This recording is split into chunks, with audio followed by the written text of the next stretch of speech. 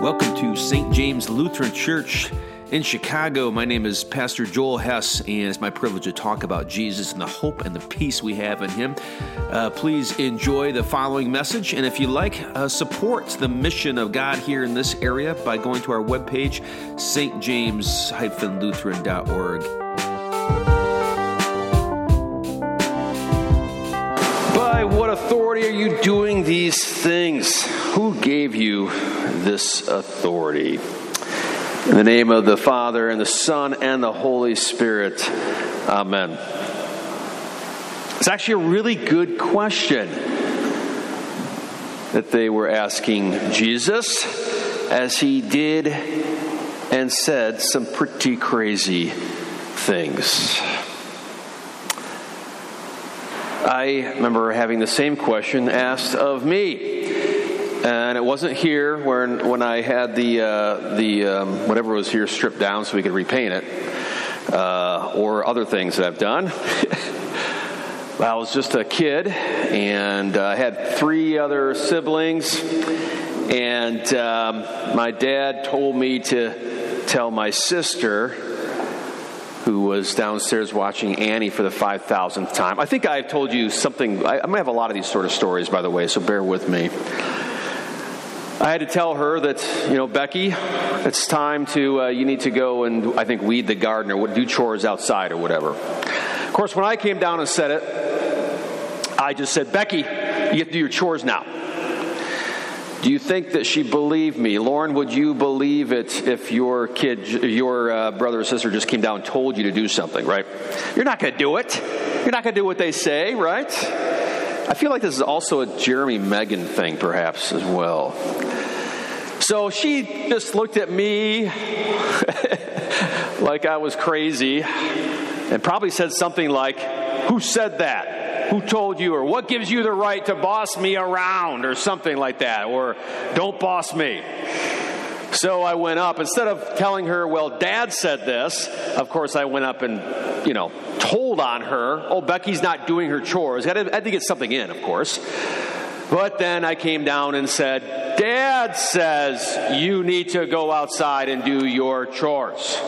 And that made a little more sense to her. Not much, by the way, for Becky, but enough where she got up and did it. Makes sense though, right? By whose authority are you? Who are you to tell me what to do? We do this a lot in our lives, and I think today, in this day and age, who has the right to tell us what to do is quite a debate, isn't it? I think it has something to do with certain communities and policing, you know what I mean? And this feeling that we can't really trust this authority, which is something we should listen to. What does that mean? Maybe it has to do with authority as into the political race. Who has the authority to speak on these things? Who can I trust to be my authority on all these issues of our country, right? People like to say a lot of stuff, right? We used to say logic, reason. Now I wonder if we say feelings. My feelings are my authority. Is that what it is for you, perhaps? Some people like to say science. I think one of the silliest things you can see is stuff like, "I believe in science." First of all, everyone, I believe, really thinks science is important. But there's no book that's called Science that has all the facts in it. You just open it up. Well, this is what science says. It's a method of thinking, right? So what does that mean? But people think like that. What they really mean is, I believe people in white coats, whatever they say, I'm just going to trust. They're the experts. But we all have good and bad authorities in our lives. And I would say this, you should question them. It's okay. It's the American way. It's all right to say by whose authority or by what authority you come to that conclusion, right? I want you to question today authority. Ultimately, who is the ultimate? I'm not talking about little subjects of life. We have various authorities. I'm talking about overall your life. Who has authority over you? We like to say it's God, but is it? And when you think of authority, what gives someone the right to say something to you? Think about it. What does it take? It probably takes a couple. Think, what will give someone the right to have authority over you? Maybe official election, right? This person, or like a police, they've been put into this position to be in charge of these things, and you accept that. Maybe it's a person's character, right? This person has just demonstrated they are good, and I can really trust what they say because they have character, integrity. A relationship, this person is my dad, and I will do what they say. What other ingredients do we have that causes you to allow someone to have authority? Maybe they've proven themselves in their actions. They've backed their words with deeds. You can trust them. You will let them have authority. Well, the Pharisees, the chief priests, they were the authority of Scripture, of Israel, of Jerusalem. They were the authority of not just the Bible. The Jews didn't see religion as just on one day or spiritual. It was their life every day, which quite frankly is what it should be if it's real. And so the Pharisees and the chief priests had authority to teach what does the Old Testament mean, to interpret it in your daily life. They literally would say you shouldn't mow lawn past 4, you can before 5 on Friday, or just stuff like this. As it came down through the centuries, they had authority in that way. They were the people in charge of what had now been evolved into a new religion called Judaism. And Jesus comes along, and what does he do? Before this episode, this questioning, Jesus had done a number of crazy things. First, this is all Matthew chapter 21. First he comes into Jerusalem on a donkey, on a colt, and people were praising him as the Messiah and the King. This is the guy. That's what they mean by Son of David. Hosanna in the highest. Jesus is the heir of David. That's pretty rebellious of Jesus. Letting them say that and not saying be quiet. He was accepting their accolades and the position they wanted to put him in as king. Not crazy to say, well, what gives you the right to be king? And then later on, Jesus goes into, first he starts out, I'm king of a political situation, but now he goes into the temple in the same chapter 21. He goes into the temple where God's supposed to be reigning, although really it meant the chief priests were reigning. And what does he do there? He overturns the tables that had the money on it. He overturns the whole system of religion that the Jews were living in, you see. They were money exchanging, and it was kind of for good reason. You didn't want to have coinage that had stuff like Caesar is God in the temple of God. That's kind of a conflict of interest. And so the chief priests figured out, and the higher and those in authority in the temple realized, well, we should probably have a money exchange. So when you come in to buy a dove or something, do an offering, you can't use that evil Roman money. We'll give you temple money. And so they'd exchange it. Well, if we're exchanging, we might as well charge a little bit because it takes a little work for me to do this. So next thing you know, the temple's making a little money off the people who are coming to worship God, and they're stealing a little money off them, all in the name of morals and law and doing what's right. Jesus flips the tables over like he flipped their whole religion over. They had created a religion of you are here to serve God and go up the ladder to God and earn his love. Jesus turns it upside down. He came to show that God loves them, that God comes down to us, that God has mercy on us. And that's how Christianity and the true religion flows from God to us in mercy, thank God. But let me tell you, think about these things that he did. They're extreme. They're outrageous. And the things that he said. Me and the Father are one. He said crazy things. I want you to get into the shoes of the Pharisees and chief priests.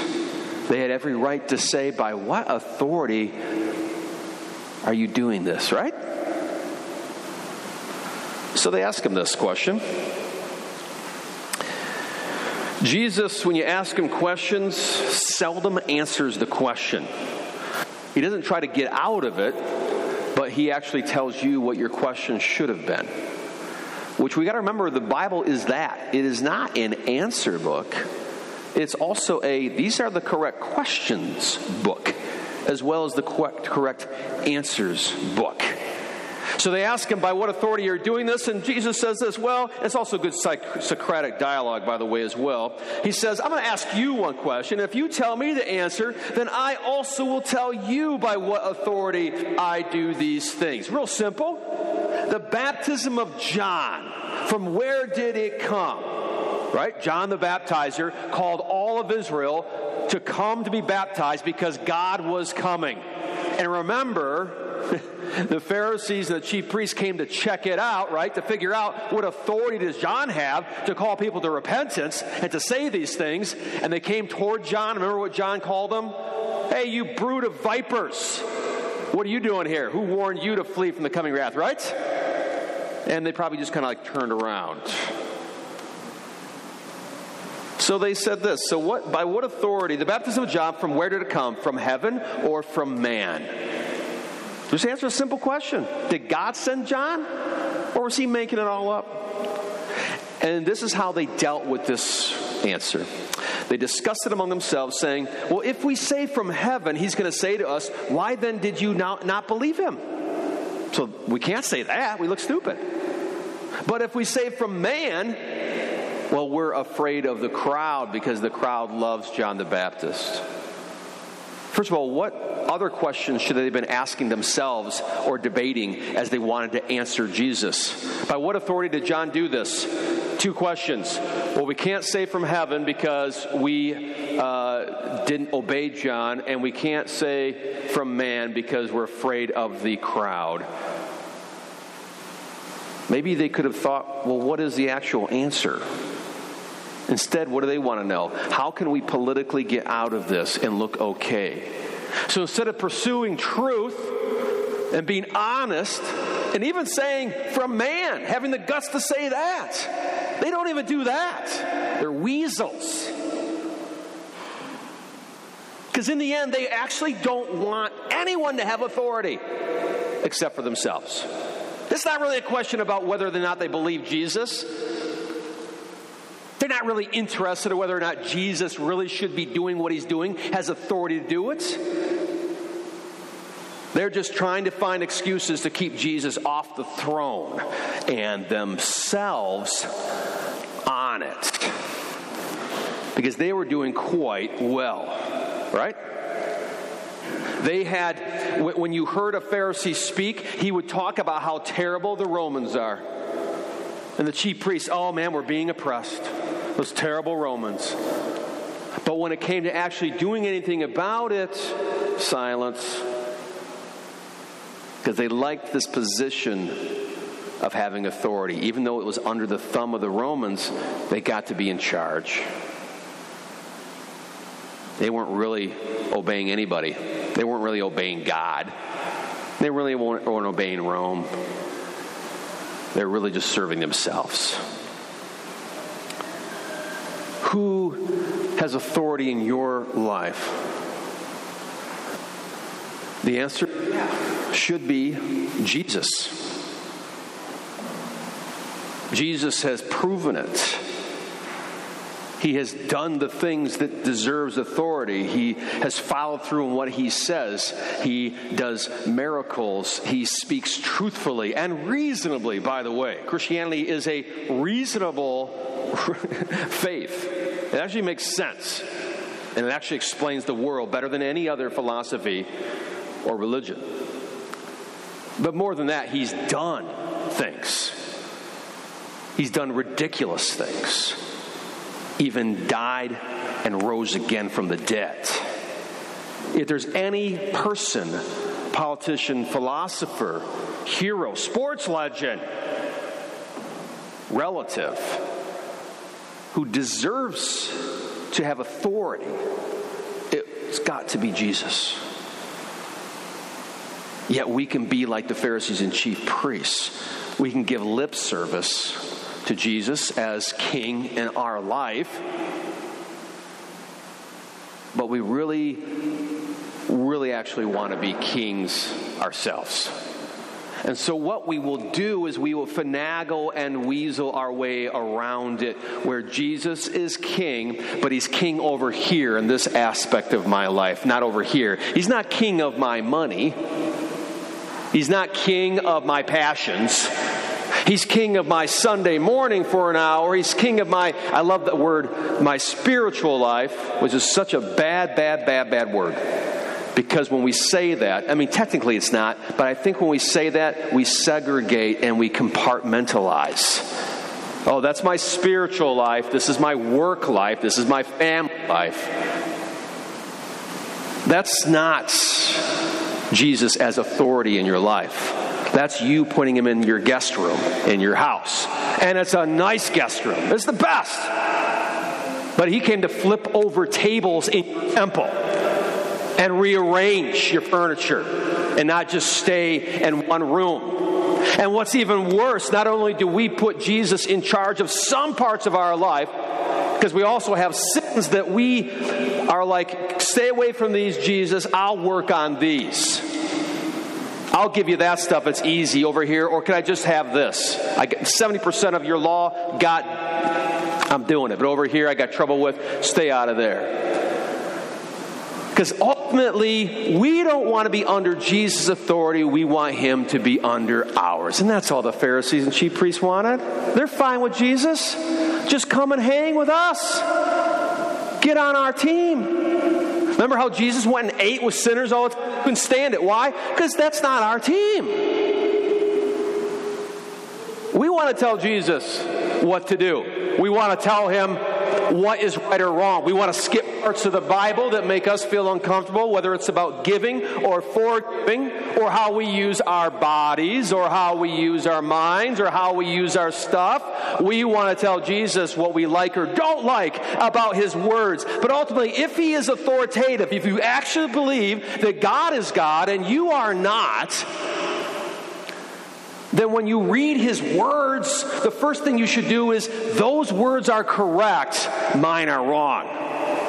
And if there's a question of who's right or wrong, it's going to be you, because you happen to not be God, if you haven't noticed.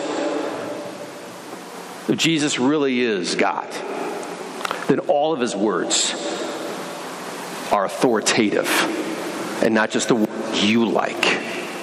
And I don't mean that simply in the law morality sense, that I think there's a lot of Christians have a real problem because they really want to be the gods of their own morality. But I also mean that in the generosity and the giving and the loving. We want to choose who we should love, who we should be kind to. We don't want to sit with sinners like Jesus did. So is Jesus really the ultimate authority in your life? Often he's not. May we repent. Myself included. I'm a pastor, and I want to run the church like I want to. I want to do what I want to here. I want to take the credit. I get it. Lord, forgive us for robbing you of your throne like those Pharisees and chief priests. So Jesus has this conversation with them. Poor Christ, looking at his people that he loves, who can't even be honest to his face and say, we don't want you to be king. They have to weasel out of it. But what does he do? This is the last week in Jerusalem. And a couple days later, for those chief priests and Pharisees who reject his authority, for you and me who reject his authority, it does nothing to do with the reality that he is the authority. Your belief in Jesus has absolutely no consequence on whether or not he is king. Does that make sense? It's really important. He is. And he did what only he does. This king lays down his life for his people. You, me, the chief priests, the Pharisees. This one who has authority allowed himself to be under the authority of evil human beings, us, and to be crucified for you and for me, and 3 days later rise again. Jesus is not authority in our life. He did not become king in our life just to lord it over us. His words are not simply arbitrary things just to make us do because he's king.